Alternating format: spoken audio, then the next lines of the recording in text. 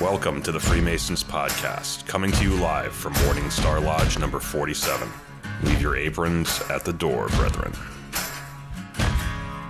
Oh, Abraham would raise his hands and on this very day, and for his children left the promised land in search of their own way.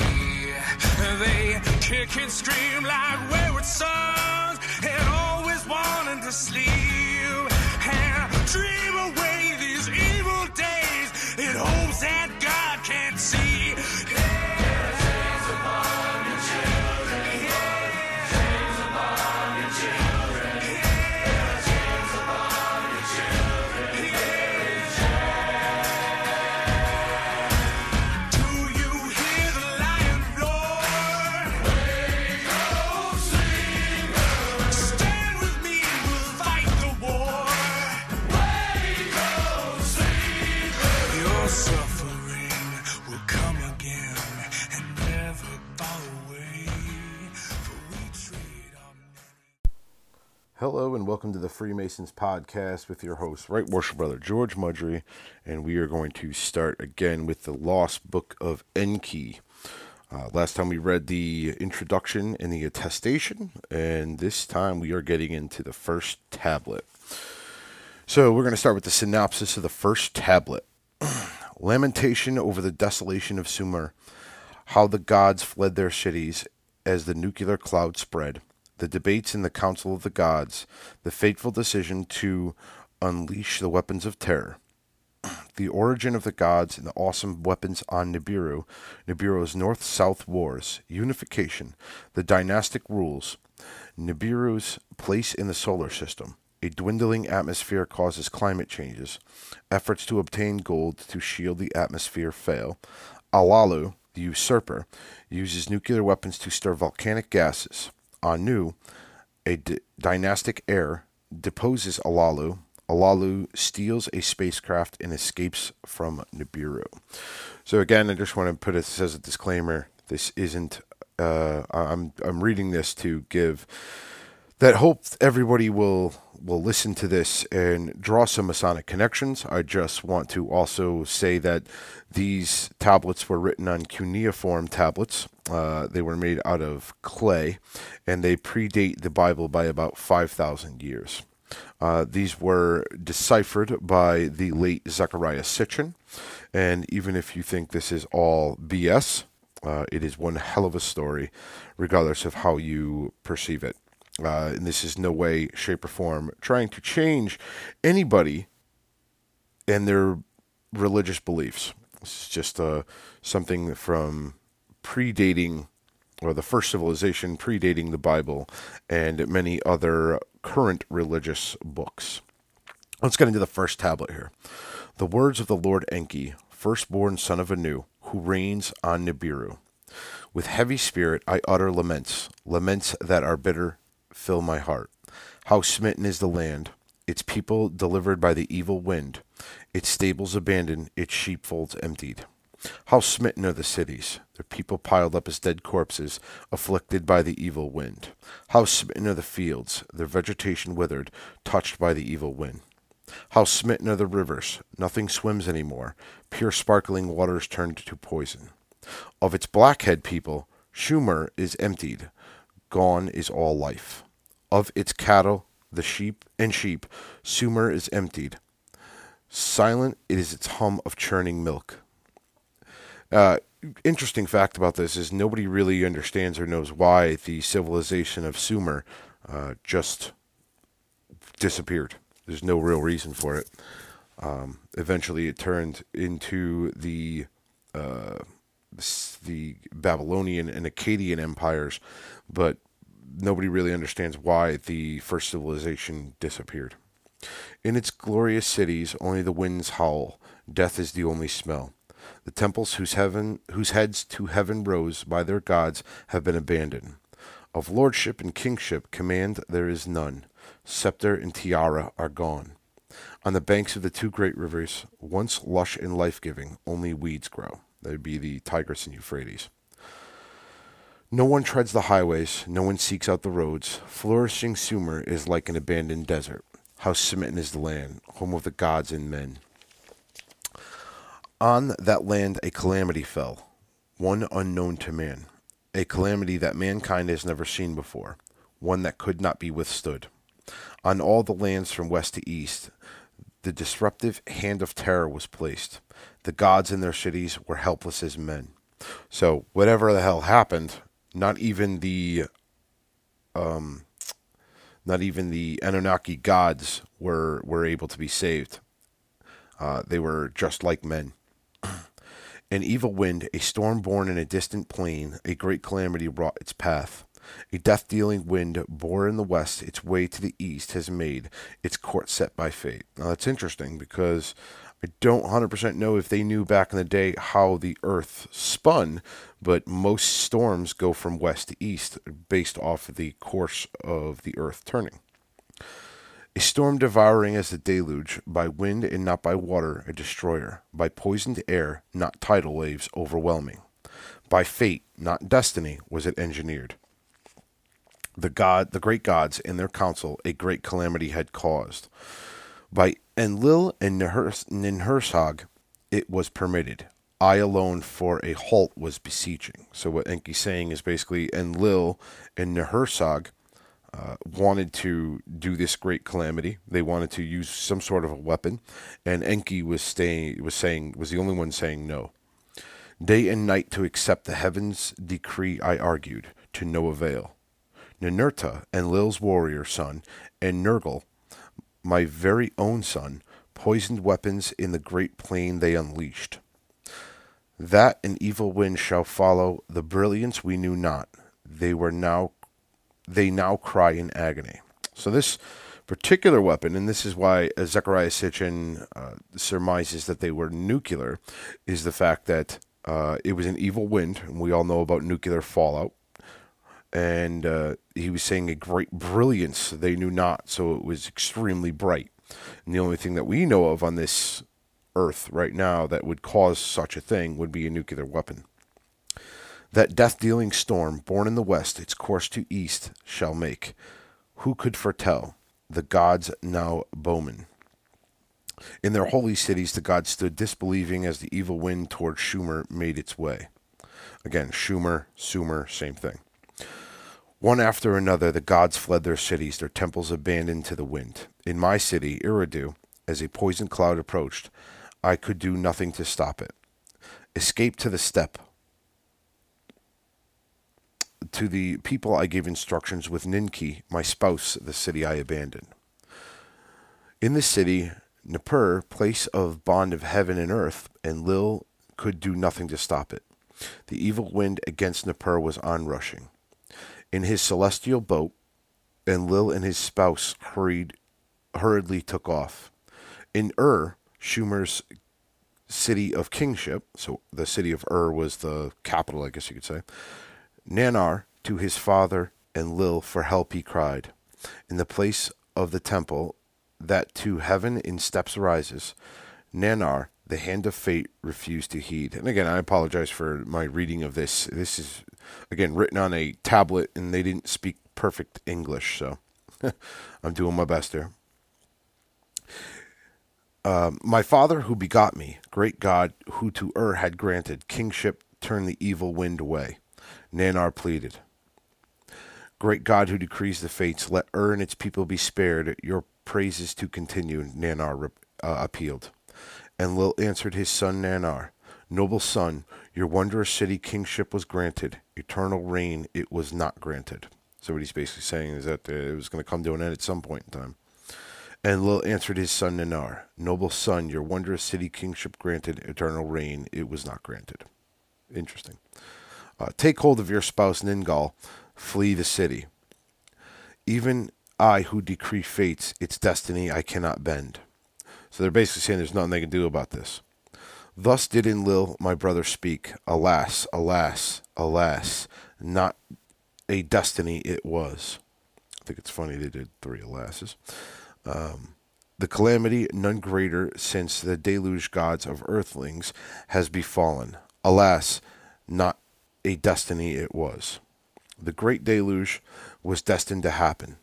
The great calamity of death-dealing storm was not. So what they're saying is basically the flood, the great flood, was destiny. There's nothing they could do to stop that. They had no control over that. But this, the great calamity, they did. By the breach of a vow, by a council decision it was caused, by weapons of terror it was created. By a decision, not destiny, there were poisoned weapons unleashed. By deliberation was the lot cast. Against Marduk, my firstborn, did the two sons destruction direct. Vengeance was in their hearts. Ascendancy is not Marduk's to grasp. Enlil's firstborn shouted, with weapons I shall oppose him, Ninurta said. Of people he raised an army, Babel's as earth's navel to declare. Nergal, Marduk's brother, so shouted. In the council of the great gods, words of venom were spread. Day and night I raised my opposing voice. Peace I counseled, deploring haste. For the second time, the people have raised his heavenly image. Why does opposing continue? I ask in pleading. Have all the instruments been checked? Did not the era of Marduk in the heavens arrive? I once more inquired. Ningazida, my very son, other signs have heaven cited. His heart, I knew, Marduk's injustice to him could not forgive. Nanar, to Enlil's earthborn, was unrelenting too. Marduk, my temple, in the north city, his own abode made, so he said. So see, basically what we're going through is they're talking back and forth. He's describing the conversation that was going on. Listen, it's kind of like, oh, I'm going to fuck you up. No, I'm going to fuck you up. No, I'm going to do this. I'm going to do this. So this goes on and on. And he's basically saying that his own son, Nergal, Enki's own son, who's a brother of Marduk, also turned on his own brother. In silence, Enlil opened his mouth. Punishment there must be. Like birds without wings, the evildoer shall be. So this goes on, and they're talking about they eventually called up to Nibiru, which is kind of interesting. They actually had I guess you could say interstellar communication. And it says, Anu, from his celestial abode, to the discussions was giving much heed. Anu, who determines fates from his celestial abode, his voice made heard. Let the weapons of terror be used this once. Let the place of the rocket ships be obliterated. Yeah, which is funny because the word that's actually used, and again, I've done my own Sumerian translations and my own Sumerian understanding of the language. The word actually for rocket ships, or similar to, is Dingir, is what it is. And if you look at the actual cuneiform description of the word Dingir, it looks exactly like a rocket ship. Let the rocket ships be obliterated. Let the people be scared. Let Ninurta be the scorcher be. Let Nergal be the annihilator. So did Enlil the decision announce. To them the secrets of the gods I shall reveal. The hiding place of the terror weapons to them I shall disclose. So they had weapons hidden. We'll get into that later. The two sons, one of mine, one of his, into the inner chamber Enlil summoned. Nergal, as he went by me, his gaze averted. So Nergal's like, shit, I don't even want to look at my dad because he's just going to bitch slap me.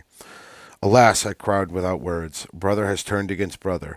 Are the prior times fated to repeat? A secret from the olden times to them Enlil was revealing. The weapons of terror to their hands entrusting. Clad with terror, with brilliance they are unleashed. They all touch to a dust heap they return. Interesting. From dust we shall return. Sound familiar? For brother against brother in earth they were forsworn, neither region to affect. So they basically had these weapons and they had no idea what the hell they were going to do.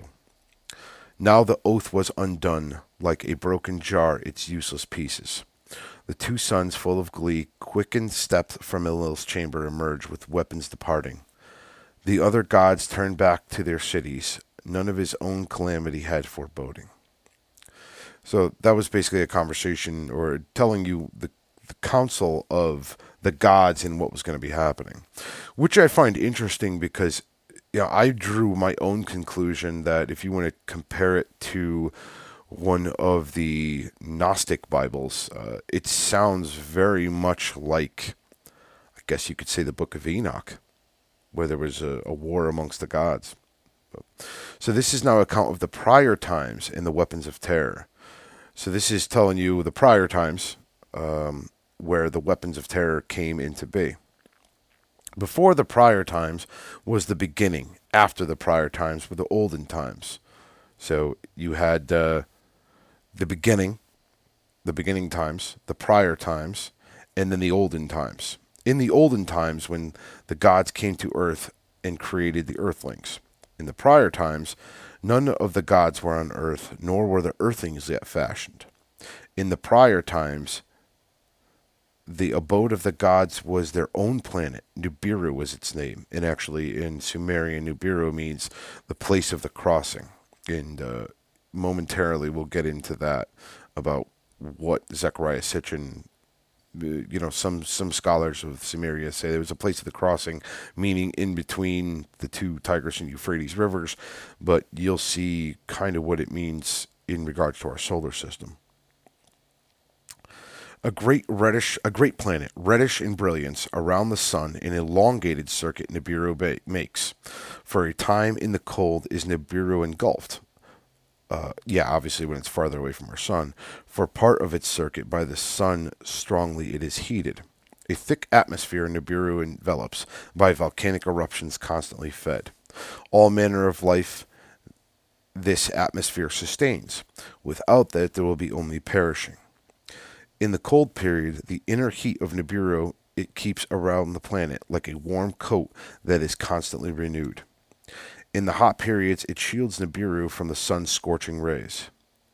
In its mist rains, it holds and releases. To lakes and streams gives rise. Lush vegetation our atmosphere feeds and protects. All manner of life in the waters and on land to sprout it caused. After aeons of time, our own species sprouted, by our own essence, the eternal seed to procreate. So what they're basically saying is nobody created them. Their own essence, eventually they just evolved.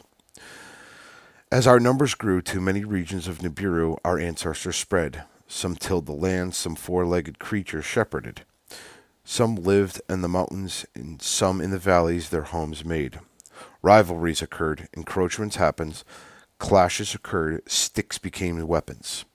Clans gathered into tribes, then two great nations each other faced.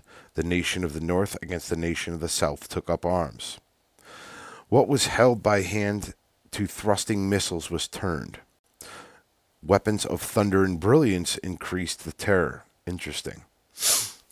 A war, long and fierce, engulfed the planet, brother amassed against brother. There was death and destruction both north and south. For many circuits desolation reigned the land. All life was diminished. Then a truce was declared. Then peacemaking was conducted. Let the nations be united, the emissaries said to one another. Let there be one throne on Nibiru, one king to reign over all. Let the leader from the north or from the south by lot be chosen, one king supreme to be. If he be from the north, let south choose a female to be his spouse, his equal queen to reign alongside. If by lot the south male is chosen, let the north's female be his spouse. Husband and wife, let them be as one flesh to become. Let their firstborn son be the successor. Let a unified dynasty thus be formed, unity on Nibiru forever to be established. In the midst of the ruins, peace was started. North and south by marriage were united. The royal throne into one flesh combined, an unbroken line of kingship established. The first king, after peace was made, a warrior of the north he was, a mighty commander. By lots, true and fair he was chosen, his decree and unity were accepted. For his abode he built a splendid city, Agade. Unity meaning was its name. For his reign a royal title was granted. On it was, the celestial one was its meaning. So on, it's interesting, you're going to start to learn where the word Anunnaki comes from. But on was the celestial one. With strong arm under order in the lands he reestablished, laws and regulations he decreed. Governors for each land was appointed. Restoration and reclamation was their foremost task. Of him, in the royal annals, thus it was recorded. On the lands unified, peace on Nibiru he restored. He built a new city. The canals he repaired, food to the people he provided. There was abundance in the lands. For his spouse, the south, a maiden had chosen. For both love and warring, she was noted. On too, interesting, was her royal title. The leader, who is An's spouse, name given cleverly, did mean. So on to AN.TU. She bore An 3 sons and no daughters. The firstborn son, by her name, Enki, ANKI, by a solid foundation was its meaning. Alone in the throne was he seated, a spouse to choose twice postponed. In his reign, concubines were brought into the palace. A son to him was not born. So basically, he brought in Huas. The dynasty thus began with the death of Enki disrupted, ANKI, disrupted, not Enki. On the foundation, no offspring followed. The middle son, though not the firstborn, the legal heir was now pronounced. So what they're basically saying is that the firstborn son was the legal heir. Quite interesting, too. From his youth, 3 of his brothers, Ib by his mother was lovingly called. The one in the middle, his name did mean. By the royal annals, on Ib he was named. The kingship celestial, by generations, the one who is An's son, the name signified. He followed his father on Nibiru's throne. By count was the 3rd to reign. So this is basically going through and just telling you the lineage of how all this was going on, and it's kind of the like the genealogical record of these guys. We're going to skip ahead a little bit because it's just going down this. So, by the royal name An Shargal, he wished himself to be known, and this is the son to Anib, and Ninib was born, the successor to the throne, first by the count of kings. His spouse, half-sister, Kinshargal, was equally named. Knowledge and understanding were his chief ambition. The ways of the heaven he assiduously studied. The great circuit of Nibiru he studied. Its length a shar to be he fixed. So the name of, the 1 year of Nibiru is a shar. 1 year of Nibiru was its measure, by its royal reigns to be numbered and recorded. The shar to 10 portions he divided, 2 festivals thereby pronounced. When nearest to sun's quarters, the festival of the warmth was celebrated. When its far abode Nibiru was distanced, the festival of coolness was decreed. Replacing all olden festivals of tribes and nations to unify the people, the 2 were established. So he got rid of all the prior holidays and just made one. Basically, you could say the summer solstice and the winter solstice for them. Laws of husband and wife and sons of daughters by decree he established. Customs from the first tribes he proclaimed for the whole land. From the wars, females greatly outnumbered the males. So there are more women than there are men. Decrees he made, 1 male to have more than 1 female for knowing. So he basically made a law saying that a guy can have more than 1 wife, or 1 hookup, if you will. By law, 1 wife was his official spouse to be chosen, first wife to be called. By law, the firstborn son was his father's successor. By these laws, confusion soon came about if the firstborn son not by the first wife was born, and thereafter by the first wife the son was born, by the law the legal heir becoming. So what they're basically doing is they're having an issue. Who's a legal heir if there's 2 wives? The firstborn son of the first wife or the second wife? They're having some issues in regards to this. So this goes on and on. He's just basically, this tablet is talking about the laws and stuff that they had. Now, this is the account of the reign of Anshar, the king and the kings who followed. When the law was changed, the other princes were contending. Words there will be, rebellion there was not. As the spouse of Anshar, the half-sister chose. He made his first wife by the name of Kishar, she was called, and was by this law the dynasty continued. So again, they're kind of pissed off because, the old ladies are getting pissed off saying, no, my son's the first, my son's the second. In the reign of Anshar, the fields diminished, their yields, fruits, and grains lost abundance. From circuit to circuit, nearing the sun, heats grew stronger. In the faraway abode, coolness was more biting. In the Agade, the throne city, the king of those great understandings assembled. Learned savants, those of great knowledge, to inquire were commanded.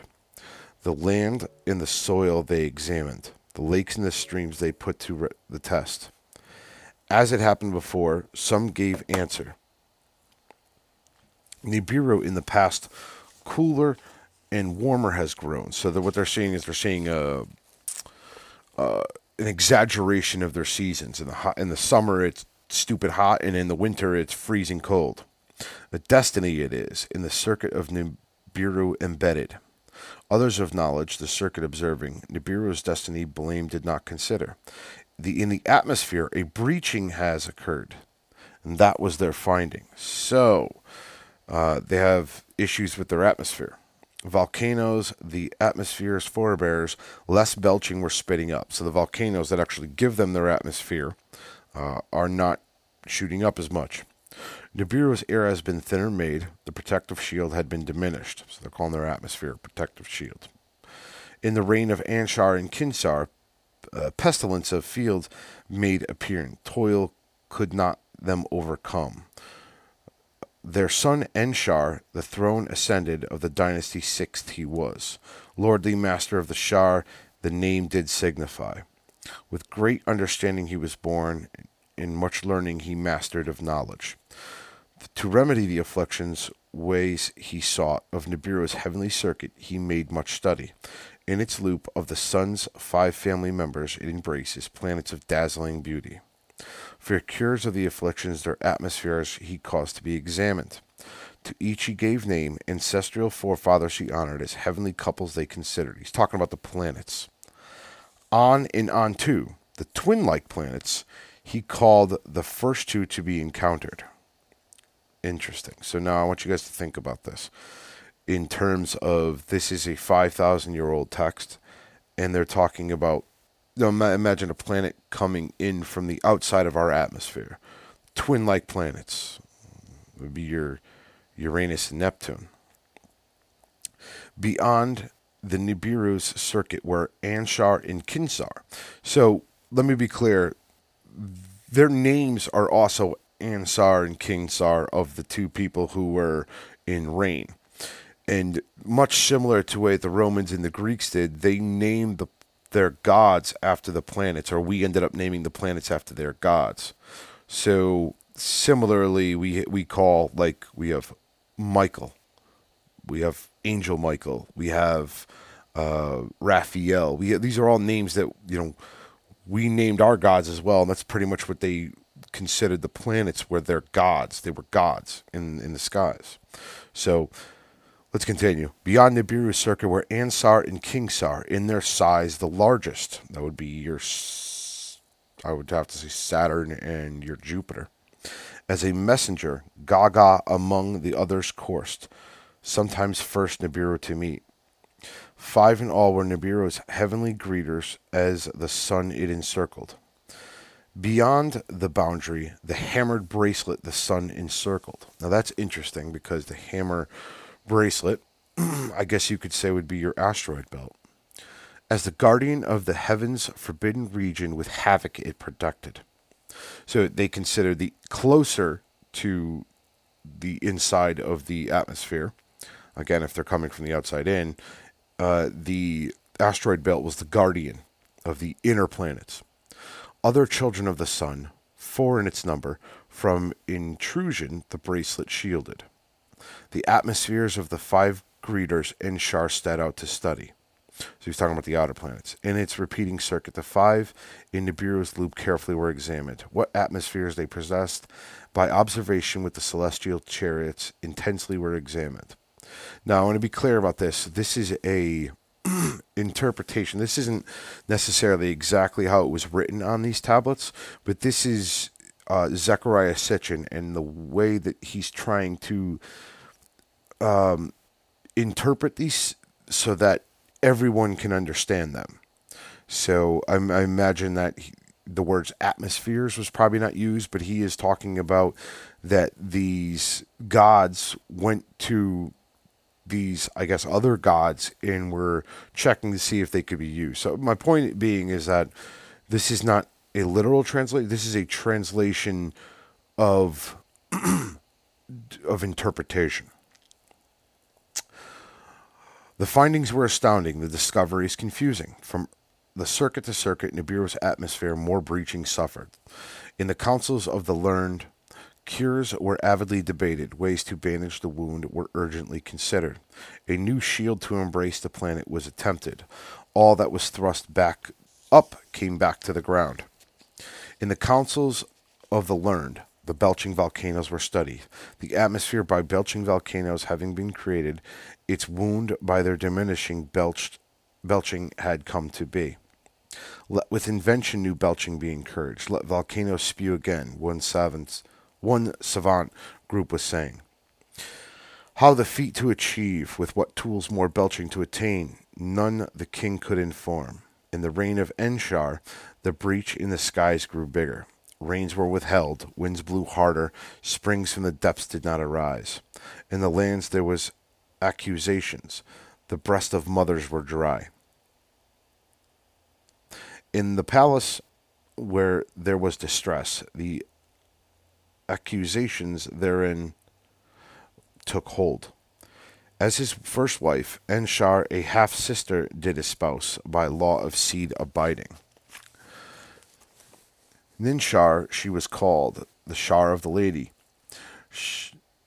A son she did not bear. By concubine, to Enshar a son was born. Firstborn son he was.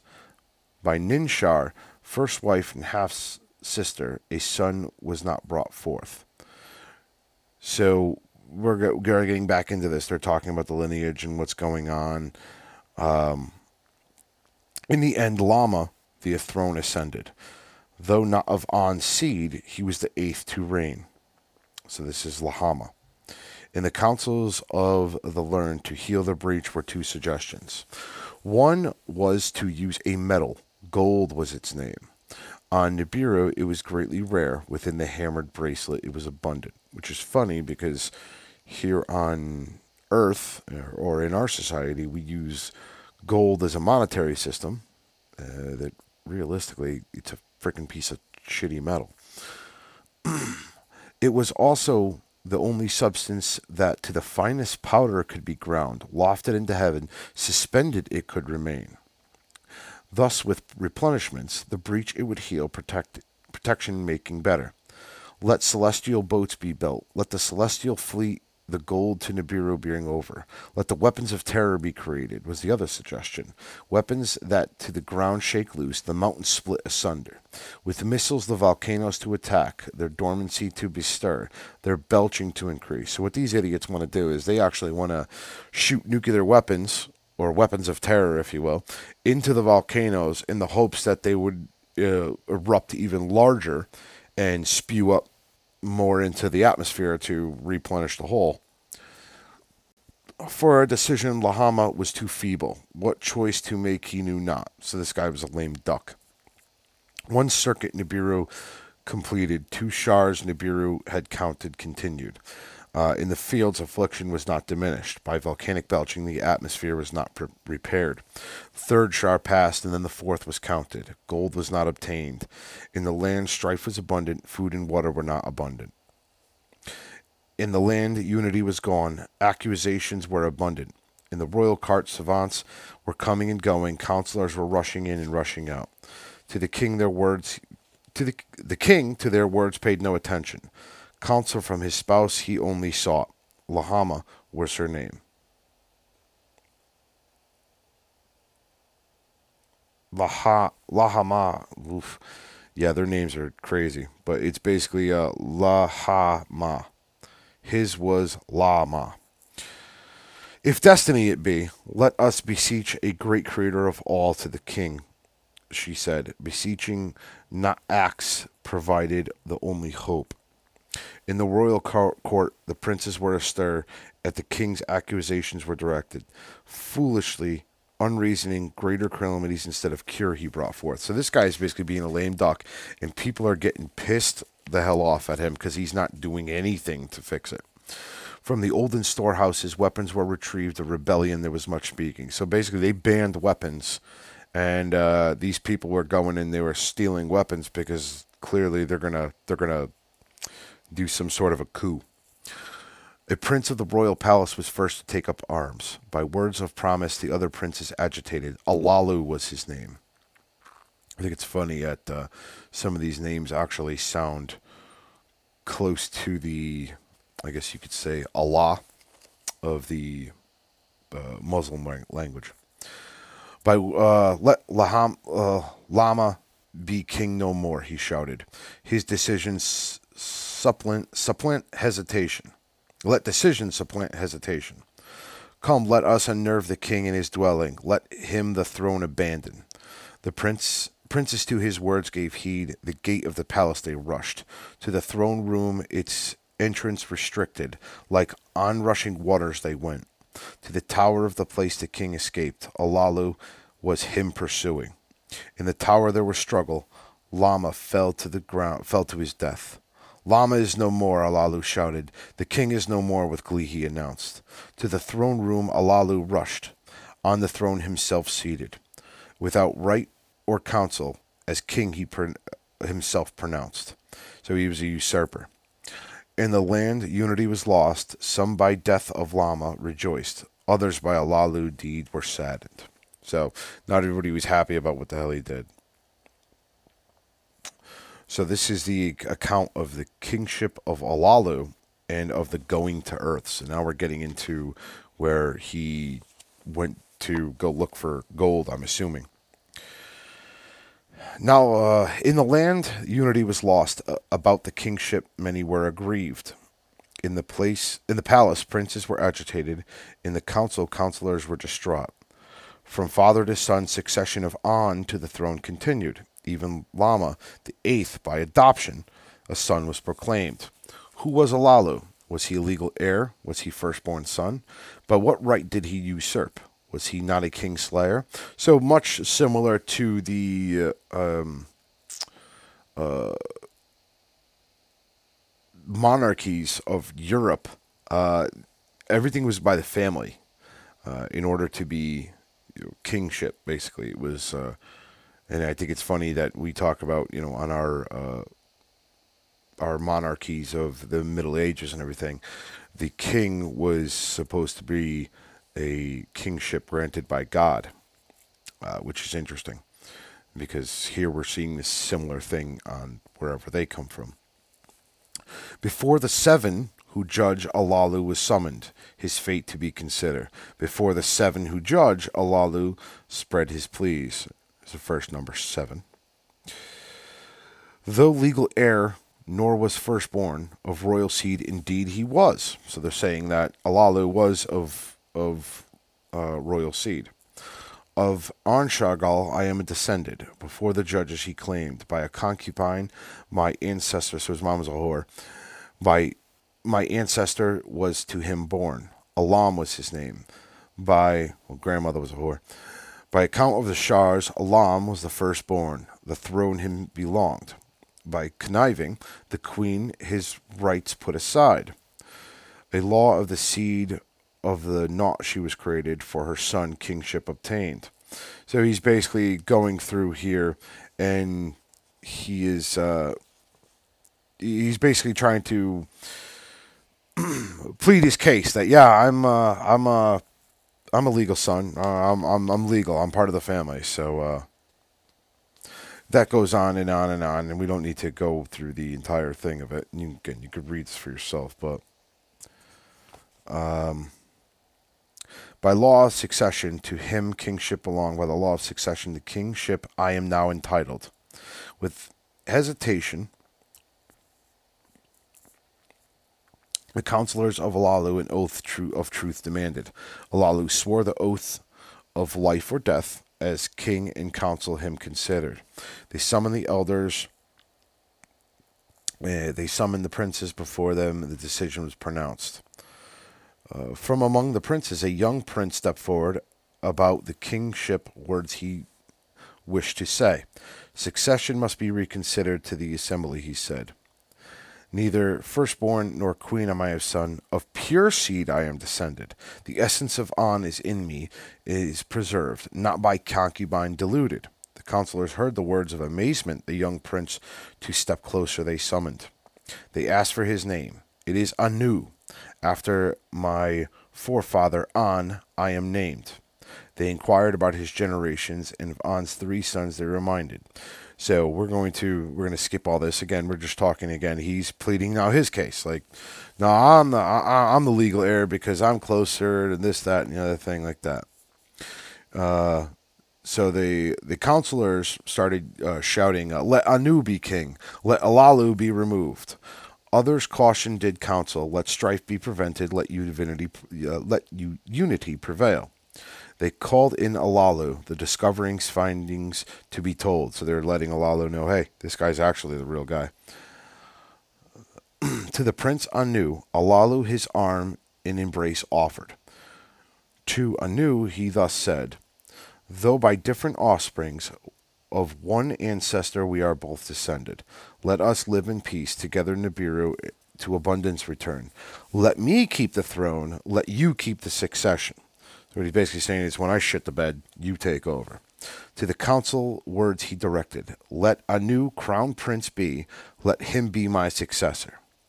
Let his son, my daughter, espouse, let succession be united. Yeah, so there's a lot of inbreeding going on here. So if they're family members, he's saying, let my daughter, let my son, marry his daughter, and let succession be united.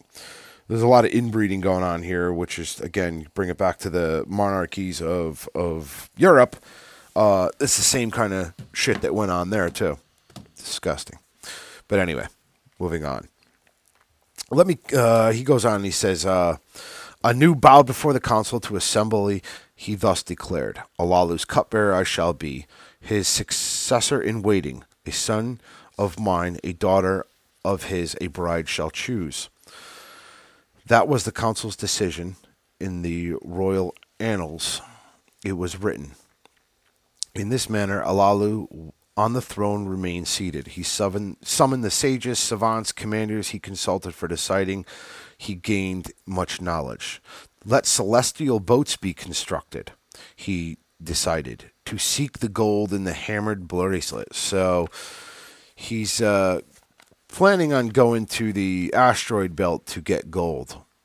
By the hammered bracelet, the boats were crushed. None of them returned. Yeah, no shit. They're asteroids. Let with weapons of terror the bowels of Nibiru be cut open. Let volcanoes erupt again. So he's going to use the weapons of terror on the volcanoes. Yeah, let's see how this works too. With weapons of terror, the skyborne chariots were armed. With terror missiles from the skies, the volcanoes were struck. The mountains swayed, the valleys shuddered, and as great brilliances with thunder exploded. In the land there was much rejoicing. Of abundance there were expectations. In the palace, Anu was for Alalu's cupbearer, which means he's like his bitch. He would bow at Alalu's feet, set the drinking cup in Alalu's hand. Alalu was the king. Anu, as a servant, by him was treated. In the land, rejoicing receded. Rains were withheld. Winds blew harder. So he didn't do shit. Yeah, no kidding. The belching by volcanoes did not increase. The breach in the atmosphere did not heal. In the heavens, Nibiru, its circuits kept coursing. From circuit to circuit, heat and cold grew harder and harder to suffer. The people of Nibiru ceased to revere their king. Instead of relief, misery he caused. So people are getting pissed off. They said, you're supposed to usurp, you're supposed to fix the shit, and you suck. Alalu on the throne remained seated. The strong and wise Anu, foremost among princes, was standing before him. He would bow at Alalu's feet, set the drinking cup in Alalu's hand. For 9 counted periods, Alalu was king on Nibiru. In the 9th Shar, Anu gave battle to Alalu. So Anu basically was like, all right, I'm grown up, I'm big enough, let's fight. To hand combat with naked bodies, Alalu he challenged. Let the winner be king, Anu. So let's bring this back into history. The Olympics, Greek wrestling, yeah, naked. Quite similar to this. They grappled with each other in the public square. Doorposts trembled and walls shook. So they're beating the shit out of one another. Alalu bent his knee to the ground. He fell on his chest. So Anu beat him. Alalu in combat was defeated. By acclaim, Anu was hailed as the king. Anu in the palace was escorted. Alalu to the palace did not return. Why can't we do this in modern days? Like, you want to be the president? Let's fucking duke it out, right? Let's just beat the shit out of one another. Whoever wins, wins, right? What's the problem? Honorable combat. From the crowds, he stealthily escaped. Of dying like Lama, he was fearful. So he was worried that basically what he did to Lama by jacking him up and stabbing him and killing him, yeah, same thing was going to happen. So the crowds were after him. He was being hunted, and he's like, I got to get the fuck out of here. Unbeknownst to the others, to the place of celestial chariots he hurried and went. Into a missile-throwing chariot, Alalu climbed. Its hatch behind him he closed. The 4-part chamber he entered, the commander's seat he occupied. That which shows the way, and it's all hyphenated, so I imagine that's one of the funny words that they use. He lit up with a bluish aura in the chamber filling. Now, this is crazy. 5,000-year-old text, and they're talking about this guy looking at a computer screen. The firestones he stirred up, their hum like music was enthralling. The chariot's great cracker he enlivened. The reddish brilliance it was casting. I imagine that's a frickin' engine. Unbeknownst to the others, in the celestial boat, Alalu from Nibiru escaped. To snow-hued earth, Alalu set his course. By a secret from the beginning, he had chosen his destination. And that's the end of the first tablet. Next time we'll get into the synopsis of the second tablet. And basically this one's going to be good. We'll do the synopsis here. I'll read it again in the next episode. But synopsis of the second tablet, Alalu's flight in nuclear-armed spacecraft. And a synopsis, this is in Zecharia Sitchin's own words, not what the tablet actually says. So he's just going to break it down. Alalu's flight in a nuclear-armed spacecraft. He sets his course to Ki, the 7th planet, Earth. Ki being the Sumerian name for Earth. Why he expects to find gold on Earth. The solar system's cosmology. Tiamat's water and gold. The appearance of Nibiru from outer space. The celestial battle and Tiamat's breakup. Earth, half of Tiamat, inherits her waters and gold. Kingu, Tiamat's main satellite, becomes moon of Earth. Nibiru is destined to forever orbit the sun. Alalu's arrival and the landing on Earth. Alalu, discovering gold, holds Nibiru's fates in hands. So what they're basically saying, and I would love to know if this is true or not, and I wish there was scientists that can whether confirm or deny this, but what they're saying is that there was a planet where the asteroid belt is, and it was called Tiamat, and it was a watery planet, and Earth is half of it. And it's funny, if you ever look at a picture of Earth, and you take all the water away, it's not so friggin' round, and it actually looks like there's a big chunk missing out of it. But we'll get into it next time. Again, I hope you guys enjoyed this episode.